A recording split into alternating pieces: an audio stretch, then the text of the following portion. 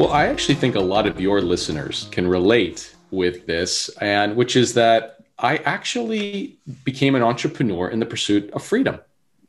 I wanted to be able to go wherever I wanted, to pursue whichever creative pursuits that I was interested in.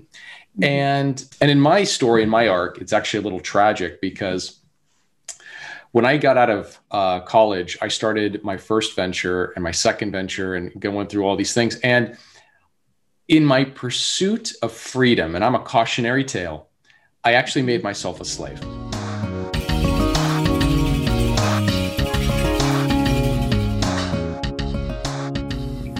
Hello and welcome to the Thriving Abroad podcast. I'm Louise Wiles, your host for these conversations where we share stories, strategies and tips to help internationally mobile people build thriving lives abroad. And welcome to episode 75. I'm so excited to welcome to this conversation Grant Aldridge, founder of OnlineDegree.com, a very successful company in the States with a purpose-driven mission to make college more accessible and affordable for everyone. Grant shares his story and insights and lessons learned as he built this, his third successful entrepreneurial venture. As a business owner, I found his advice hugely insightful, and as I listened, I realised that there is perhaps some truth in what people say about expats being ideally suited through life experience to the entrepreneurial life and vice versa. And I've drawn from our conversation 9 lessons that work well for both the entrepreneur and anyone embarking on a new international adventure. Listen and see whether you can guess which 9 lessons they are. And I created a download summarising these 9 lessons, and you can access it by signing up for the Thriving Abroad newsletter. You'll receive it as a thank you for subscribing. So to register for the newsletter and access the blog post that accompanies this episode, go to thrivingabroad.com and look for episode 75. You'll also find the transcript there to download or read online. Enjoy the conversation. So Grant, hello, welcome to the Thriving Abroad conversation. It's great to have you joining me today. Thank you for having me. Yeah, well, it's really lovely that you're joining us.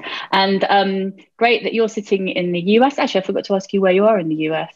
I'm currently in Los Angeles. Los Angeles. Okay. So your morning, my afternoon. Right.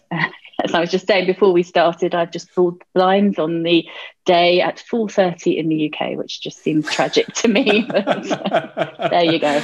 November in the UK, the worst month in my view to live in the UK. So if anyone... Go on. Oh, it's not too great here either. I think November fairly everywhere is not great, but yeah. Yeah. I always think if you're moving to the UK, just don't in November. Although having said that, I was talking to some people the other day who are, so and in the middle of a pandemic as well. So right. They're going to need all the luck they can find, I think. So anyway, lovely to have you joining us today, Grant. Now, Grant, you have a business called Online Degree, and we're going to talk about that in more detail a bit later on in the conversation. But I understand it's your third business, and I'm really interested to understand what attracted you to the entrepreneurial lifestyle, and in particular, what was your sort of inspiration behind Online Degree, because it's quite a different concept. And I'm just really interested in how people develop these different concepts and ideas, from that first thought to what it is currently today. Well, I actually think a lot of your listeners can relate with this, and which is that I actually became an entrepreneur in the pursuit of freedom. I wanted to be able to go wherever I wanted, to pursue whichever creative pursuits that I was interested in. And that ultimately was, from my upbringing, my parents were teachers. And so when I saw them, I saw that they did live a nice lifestyle. It was we were never going to be wealthy, but it was a very safe and stable, but very constricted lifestyle. And so for me, I didn't really have that many entrepreneurs around me. I had one mentor later, but it was the pursuit of freedom. And in my story, in my arc, it's actually a little tragic because When I got out of college, I started my first venture and my second venture and going through all these things. And in my pursuit of freedom, and I'm a cautionary tale, I actually made myself a slave. And I'll explain what that is, because in my philosophy was that I needed, like, I looked at freedom as something you have to obtain, something at the end of a tunnel where you work and work and work and you try to grind out, and that at one day you hope to obtain this freedom. And of course, that's silly and that's wrong. And I think probably your listeners are far more astute than I am and wise. And they probably understand, which is the truth, is that you have to live that lifestyle every single day. And so now when I created Online Degree, part of the rationale was that it had to fit my lifestyle, which was being a father every day, being able to enjoy all of the things on a daily basis, and not create a structure, not create a business that would make me a slave. And I can get into that more because I have a lot of lessons on things that can, you don't even realize it, but you wake up and you've got a shackle around your ankle. Yeah. Well, let's definitely get onto that in a little bit. But it's really interesting, isn't it? This whole concept that we, I think, grow up with around work ethic, and the picture you just painted of obtaining freedom being that pot of gold at the end. And I often think when people talk about retirement, that's a similar thing. Retirement is that goal, and we live through life until we reach that goal. And so I totally relate to that. I think a lot of people who are living abroad, some will get this, but there's also the reverse, which is what I come across with a lot of, for example, expat partners that I work with. So people who've relocated with their employed partner, and they leave a career behind often. They feel they've left behind a part of their identity, which was the work part. And perhaps they've gained some freedom, but then that freedom seems like this open space that they really desperately need to fill. So, it works in different ways, doesn't it? But I totally see, and I think it's a great cautionary tale. So people listening to this podcast, many of them will be either thinking of starting a business or will have created one and be working on it or in it, whichever way they look at it at the moment. So I think that's a really important message for them, whichever place they are in terms of developing the business. But if they're considering setting up a business, so from your experience, what would be your top 3 pieces of advice about, as they set up and start to create their business? Yeah, I really reflected on this to help people to figure out, because at the end of the day, right, we all want happiness. And that's not always an easy thing. We equate success with happiness, but those are rarely correlated. And I mean financial success. And so when I spent a lot of time thinking about this. And so, I think that the first thing is that anyone who's looking to start a business needs to ask themselves a 3,000-year-old maxim from ancient Greece, which is know thyself. That's the first thing, because I think that rarely do people really understand themselves and choose a business that is conducive with their personality, not only their strengths or their experience, but their personality and their happiness. As being an entrepreneur, I do, part of the fun is the exercise of coming up with ideas and talking with other entrepreneurs about ideas.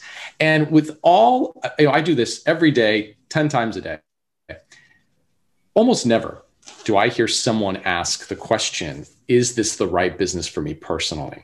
You always hear the normal considerations like the business plan, the financial model. They don't ask themselves that. And so I'll get into that a little bit more. And the second thing I would say is that I think that people have to do something that they care about, not necessarily their end all be all passion, but something they care about. And finally, that you have to stay as lean as possible to get there, which I also think is conducive to living abroad. So kind of back to that first point about know thyself. Again, a way I would illustrate this to someone is that if you are a board shorts, beach type of person, you shouldn't choose a business that requires you to get in a suit every day and go be a salesperson door to door. Mm. And you would be surprised at how often people make that critical mistake.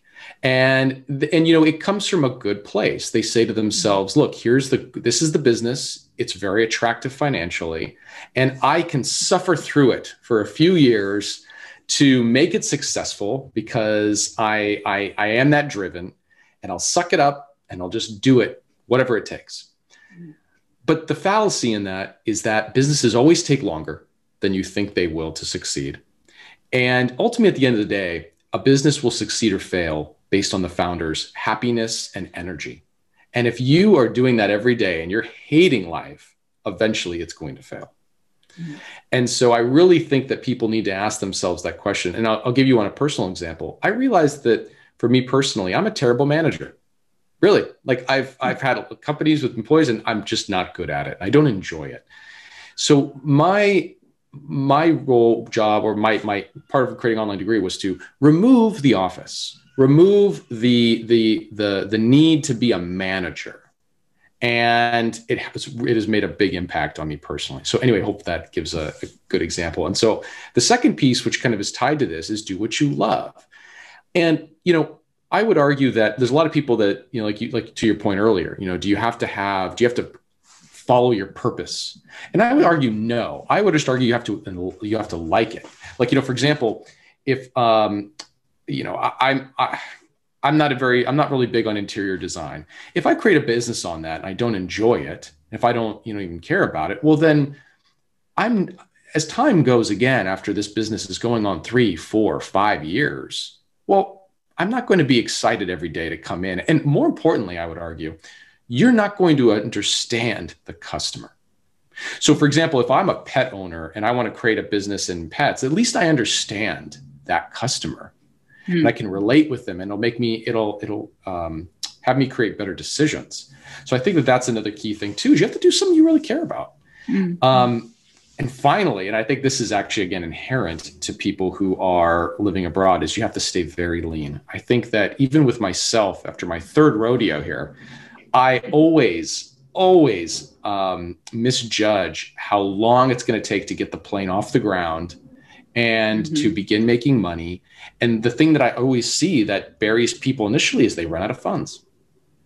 And so by being relentlessly lean, it does help you extend that runway. Okay, brilliant. Yes, I can relate to that. Find that third point most definitely. And it takes longer. It always takes longer. I think unless you get really lucky. I think there are some people who get really lucky, create that partnership or whatever that helps and moves things forward more quickly than they perhaps imagined. But on the whole, particularly when I think about expat businesses, I know they've taken some time to get established and to grow.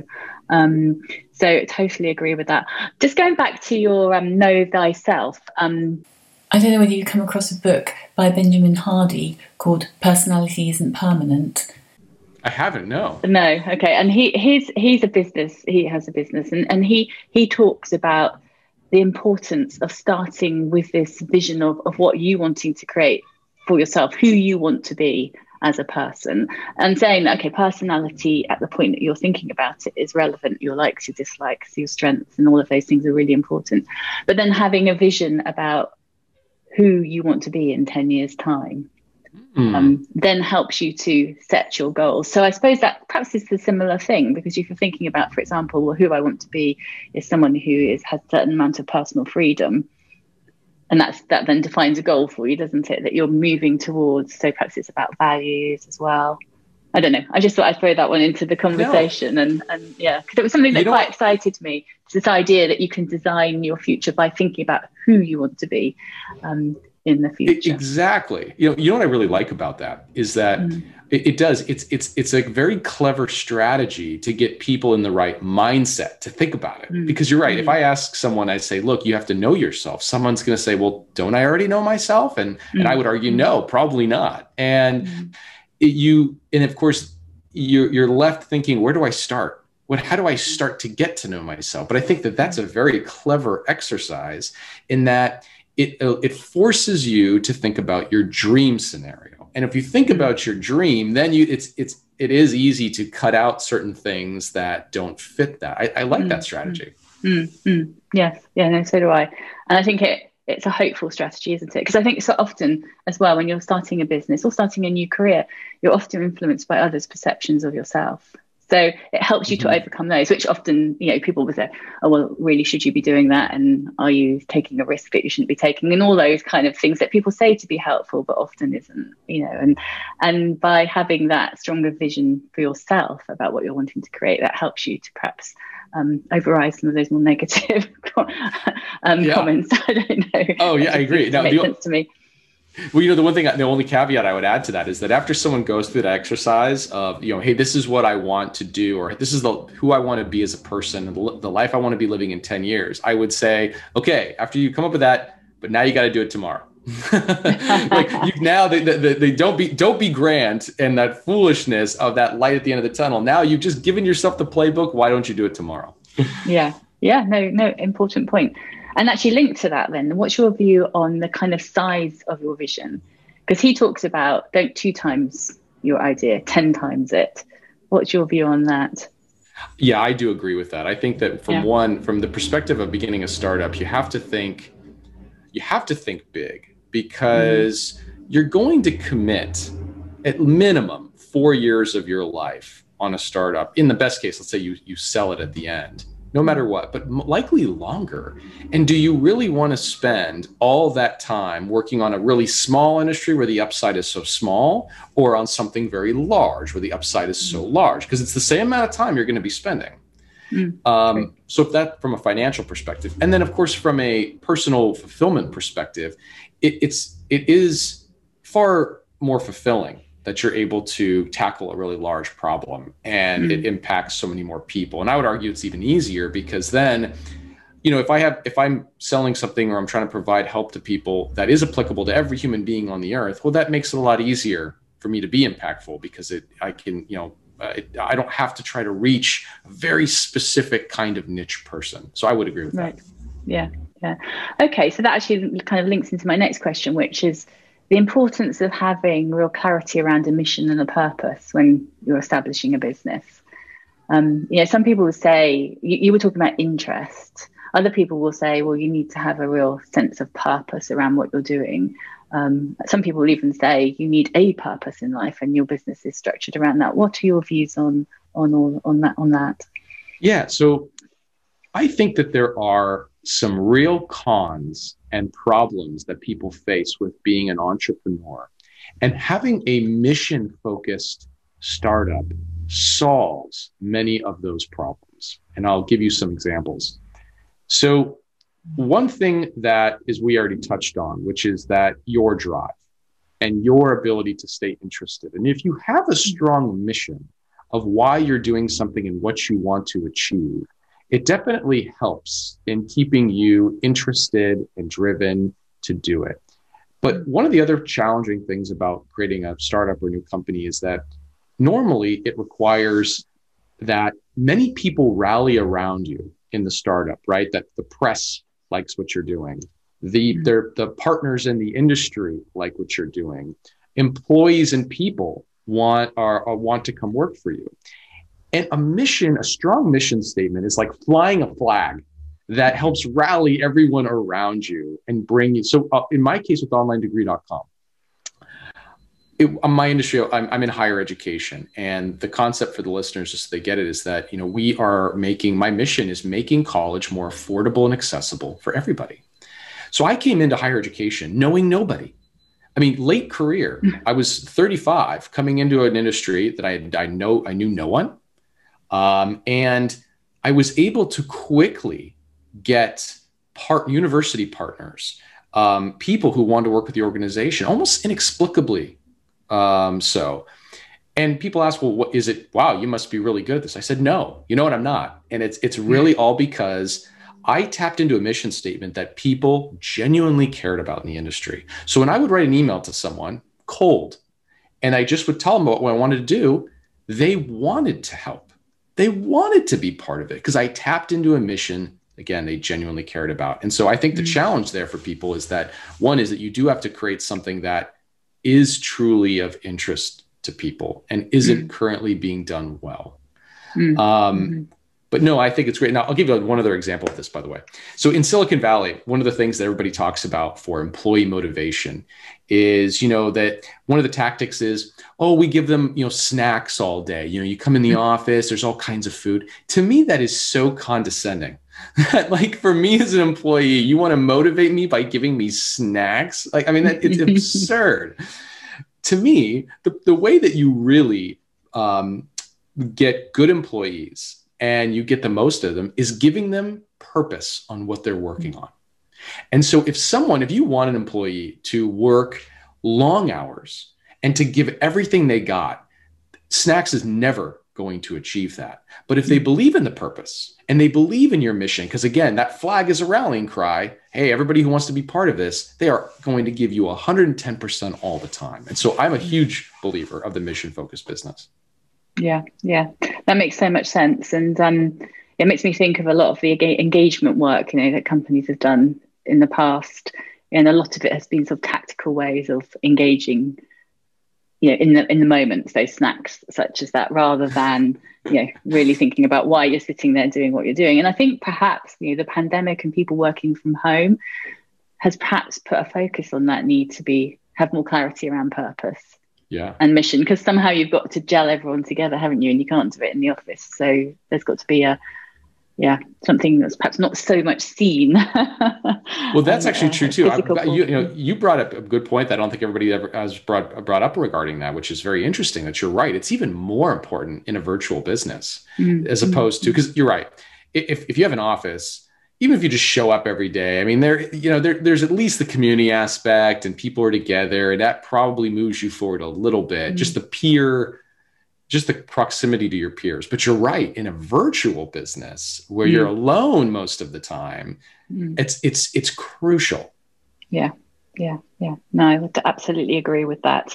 And I suppose that's me working on my own. I have to motivate myself. No one else is going to do that for me. Right. So I read somewhere, I can't remember where it was, that it took around 2 years for you to get this current business sort of off the ground. And it was quite an innovative concept and idea. And I'm really interested to talk a little bit about sort of being creative in business and innovating and taking things forward. I don't know whether you know of Whitney Johnson, and she has a book called Disrupt Yourself, and it's about jumping from career to business or career to career. And what she says is you need to, it's not about competition. I mean, obviously in the end, things are about competition, but the way you cope with that is through creativity and moving, I think, things forward. And so I use that as a concept when I'm thinking about what I'm doing. I'm always thinking, well, how can this be different?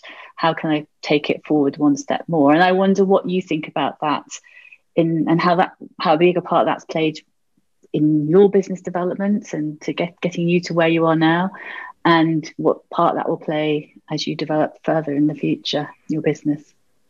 Yeah, I can tell our story, and I think there was some things that we did that turned out to be fairly innovative. But it all comes back to that mission statement. And I think that what's nice about a mission statement is that it speaks, instead of just coming up with a business idea, you're coming up with something that speaks to someone personally, making education affordable, making it accessible. Well, I'm speaking to people who have that need.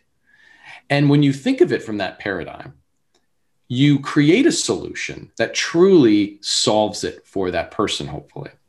And in our case, when I looked at part of the problem in the United States with higher education, it was that, and for many of your visitors who may not know this, in higher education in the US is a $700 billion industry. It's massive. But it's on the decline. And because working adults, who are the new constituent of education, not the 18-year-old, are not taking that first step to go back to school. And I looked at that, and this was before COVID. It was estimated about 40 million. And so now that number's ballooned, of course. And I looked at the problem and I said, of course, adults don't want to go back. I mean, the process to go back to school is awful. I mean, one, as adults, we're very busy and we have our lives, we've got our kids, we're set in our ways. And so for me to go to school, drive to school 3 times a week, is never going to work. I have to be able to do it online. The second thing for adults is that we have a lot of fear going back into a classroom and going and will we be successful in a classroom? So all these things that bring up a lot of anxiety. And what do? You just don't do anything if you have anxiety, it just stays on your mind. And finally, cost, right? We can't amortize the cost of an education when we're in our 30s or 40s, like you can when you're 20s. If you're in your 20s, you're doughy-eyed and you say, oh, this is going to cost $50,000. That's okay. That's down the road. It doesn't matter. But as adults, we know better. So I knew that you had to cater to all of those anxieties and those impediments. And so part of it was that when I came to this, I realized our platform has to be free. And I said, because only if it's free, can you hold an adult's hand and say, hey, don't jump in the pool. Let's wade in. Come try it out. Come start taking courses and learning again. Prove to yourself that you've got the time management. Prove to yourself that you can be successful in an online format. And then you will have the confidence, which everybody can, to do it. And so by making it free, of course, that created the conundrum in that, well, if it's free, the tuition model is ubiquitous. How do you make money? And I think that's one of the biggest innovations that we brought was that, in that, how do you make it free? And the way that we figured it out was through sponsored by the universities themselves. So it's free for the student, but it's sponsored by the universities, because what people don't realize is the universities get an immense benefit from our platform as well. So for example, the value to the student is probably obvious, right? Students come on, they can, I don't know if I actually mentioned this, but a student can come on and take as many college level courses as they want and then receive credit towards their degree for free, getting there faster and more affordably. It's like a modern alternative to community college. Well, but the universities get an immense benefit as well, because universities are desperate for good students. And by good, I mean students who will finish their program, who come more prepared and don't need a lot of immersion programs. So the universities love it as well, because inherently, as someone goes through that program, they don't realize it, they're becoming a better student. So everybody wins. And so I tried to create a platform where everybody would win and would change the current paradigm. And I didn't know what it was going to be initially, but it just worked out that way. That's really clever. And actually, must admit, when I was looking at your platform, I was wondering where the business side where of the money comes from, where the money came from. No, you've explained that to me, so that's good. So one thing I'm thinking about when it comes to changing the tack slightly, setting up, running a business, and developing it, evolving it, getting it to the point where you've got it to. I mean, there must have been some highs and lows, and I think that certainly for me has been the toughest thing to cope with. The setbacks, the knockbacks, having the mindset to keep going. Can you talk to that a bit? Have you had those times, and how have you pushed through, and what would be your advice to people listening? Yeah, mostly lows, right, Louise? I mean, this is a hard path. Yeah, I don't. And what's funny? I don't think most people realize that when they decide to become an entrepreneur is just how you're usually overwhelmed by bad news and setback, and it's just these big valleys. Then you get a peak that keeps you going, and then big valleys, right? And you just hope that trajectory goes up slowly, gradually. That's very true. And, what's interesting is that for me, this is my, third startup. And something that people need to understand is that, it's very lonely, and there's a lot of lows being an entrepreneur because there's no playbook, right? It's not like a sports game where I know, okay, I gotta, go on a field and focus on these fundamentals and train and I'll do better. In the business world, there is no playbook. It's infinite. And so you're constantly tackling with what should I do next? And how do I make it grow? And all the odds are against you. It's very challenging, but at the same time, it's exhilarating because of that. And when you do get some success and when you do start to get it right, it is exhilarating and addicting. And I think all of us can probably relate with that side. So, one of the things that, one of the approaches that I've taken for this is that when I started onlinedegree.com, I wrote myself a letter, and I have that letter hung up on my wall in my office. And the letter is to myself. So I wrote it at the peak of optimism before we launched. And I wrote the letter to myself knowing that there was going to be tough times ahead, and to provide myself solace, because ultimately when there's tough times, you begin to second guess yourself, and you begin to do all these things that doubt your decisions and doubt your abilities. And when you go back and I read it, and I know that I'm going to feel that, it helped. And so I look up at that letter every day, because that letter, one, tells me about, reminds me of where I started, and also of what I want to achieve. Mm-hmm. Mm-hmm. So it's kind of having that vision there in front of you to look at when the going gets tough. I love your comment that there's no playbook, because I think possibly that is the problem for many business people, in that they're looking for the playbook. And so we buy, I'm talking about myself here, course after course and system after system, in the hope that if we apply those, we're going to actually succeed. When actually, perhaps what we should be being is curious about our own endeavor and trying to work it out. I mean, obviously there's things you can learn from other people, but yeah, I'm just thinking about that kind of, in our minds, we feel that we need to be going in a linear direction. It's step after step, but actually business often isn't that, is it? It evolves and it morphs and changes, and things happen probably when you least expect them to happen, for some very strange reason. Totally. And coming from the complete different direction from the one you were imagining it would come from, but for some reason it does work. So yeah, I don't know. Does that make sense to you, or is that total nonsense? No, that's absolutely, that you follow. Of course. Yeah. I mean, as you're saying this, if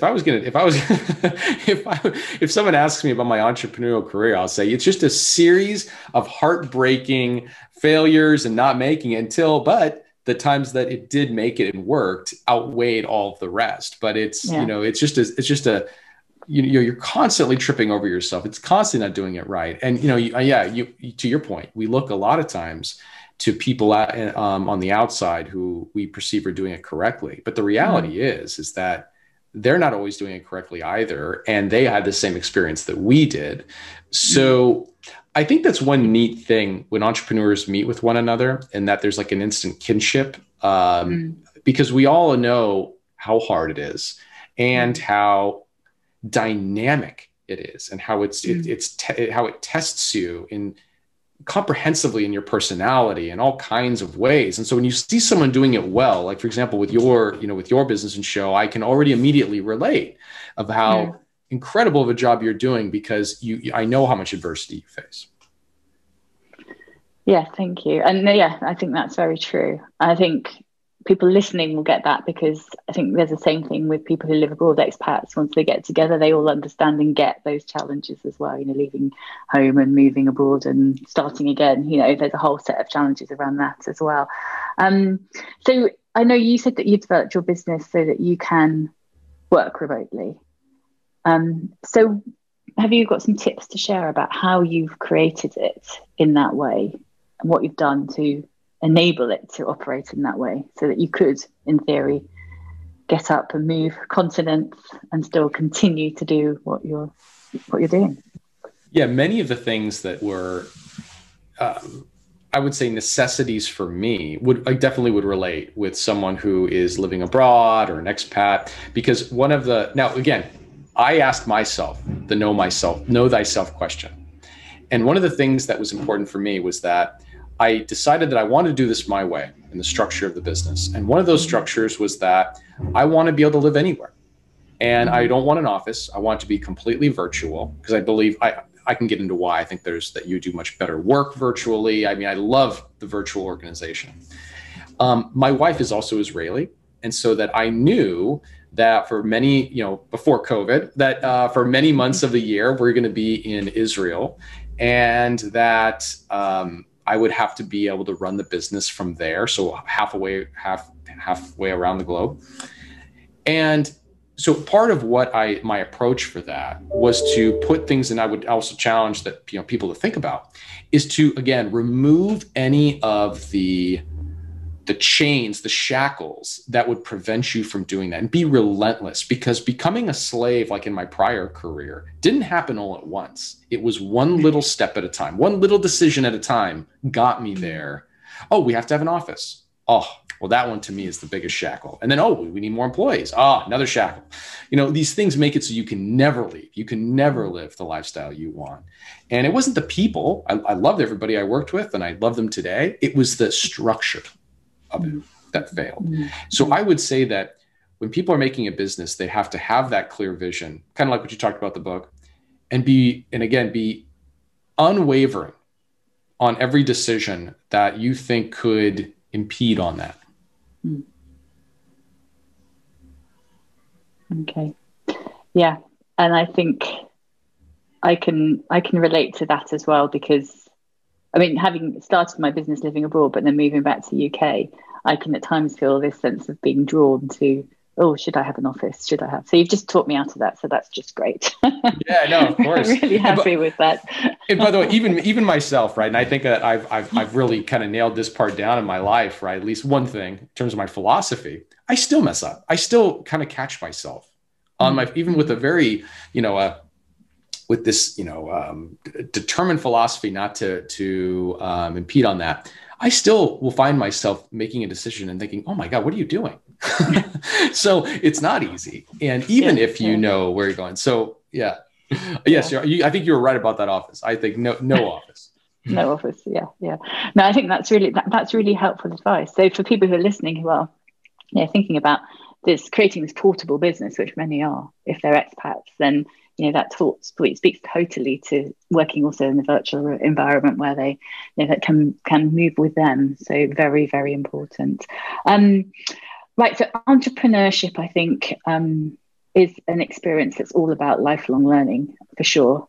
Everything you do every day is a lesson, I think, and you learn from it, hopefully, if you're reflecting on what you're doing and thinking about it carefully. And I'm a strong believer in lifelong learning. And I have continued to study throughout my life, but I know many people do and don't. And many people think of it as a stage in life, that stage of education that I do when I'm a 18 to 25-year-old, and then I move on and do life, and education is gone. So how do you react to that? You've kind of given a bit of a hint, because you've talked about how you work, but do you believe that we should all be thinking about education and interested in lifelong learning, or not? Yeah, I'll first say it from a marketability standpoint. I think that with the modernization of every aspect of our economy and our lives, it necessitates that someone is constantly learning. So I'm almost 40, about to turn 40. And so my generation is very interesting because I kind of straddled the technology boom with the internet, right? On one side, with what I saw was parents and family who were in the same job for 50 years. And then I got to be part of the wave where now everything's changing rapidly and at an increased pace, and will never, someone will never work for the same company for 50 years. And I think that gives me a unique perspective, because it is, again, impossible that you would learn something today and that could apply for many years within your career. Things change too quickly. Look, we're using Zoom right now. Zoom didn't even exist a few years ago, and it's now the ubiquitous platform for communication. It's incredible. So because of that, if someone believes that they only are going to learn one time, I think that's a fallacy. You have to always be learning. From a personal standpoint, I get an immense amount of satisfaction by being curious and learning. And so for me personally, this does dovetail very well into that, aside from the necessity from work. But no, I think that the paradigm is completely shifted, and that people need to remove, like you said, the mindset of going to school, that's it, I'm done with education, and need to get into the instead of currently of learning constantly. Yeah. And that's something that I think, I don't know about in the US, but in the UK, we need a really big think about in terms of, how that kind of mindset is instilled into the kids at school now, because they still see it as education and what they've got to do. And rather than, building that real interest and passion in learning. So a big challenge for everyone there, I think. Agreed. Yeah. Yeah. Right. Well, thank you so much. I think we've covered a lot of ground there, and sort of conscious of time, so probably should draw the conversation to an end. Is there anything I've missed that you were wanting to share? No, this was a really excellent. No, excellent. This was a really excellent conversation, and too, I mean, really, I love the fact that what you do and what your listeners and followers are really living the dream, in the fact that So I actually look at living abroad and being an expat puts you 3 steps in the right direction already to creating something successful for yourself, because again, you already have these things that necessitate building around you a business that creates freedom, right? Because you can't really, you can't have something where you can't make bad decisions in a way that could possibly hurt you, right? You have to be able to work off your laptop somewhere and be that kind of flexible and dynamic and make something that appeals to a broad audience you may not be next to. I love it. So anyway, yeah, I mean, really, this was one of the things that I want to do more, once it's safe to travel again. Yes, yeah, we'd all love to get back to that, I'm quite sure. Yeah. Right. So if people want to learn more about you and Online Degree, they go to onlinedegree.com, I guess, is the start place. Yeah. What else? So onlinedegree.com, we've got a really new cool thing that we're launching. So we started on the degree side, but now certifications, career certifications is a really big thing. So if you go to onlinedegree.com/certifications, it's a whole new approach to help people who want more actionable skills and to be, who want a better career, but don't necessarily have the time or the wherewithal to do a degree. I've got 6 months to turn something around and make my, make my life better, but not, multiple years. So that's the kind of interesting news. And other than that, it'd be great to people to follow the project. And I'm very active on LinkedIn. And so if people want to follow me on LinkedIn, you can just search Grant Aldrich and I'm the only one. That would be great. Brilliant. Great. Well, I'll put links to the website and also to your profile on LinkedIn on the show notes that accompany this podcast, so people know where to go to access that, thrivingabroad.com, and look for this episode with Grant. Very cool. Thank you so much for sharing your experience, your insights, and your time today. Louise, thank you so much for having me. I really enjoyed it. And thank you so much for listening today. Remember to access the blog post and transcript, go to Thriving Abroad and look for episode 75.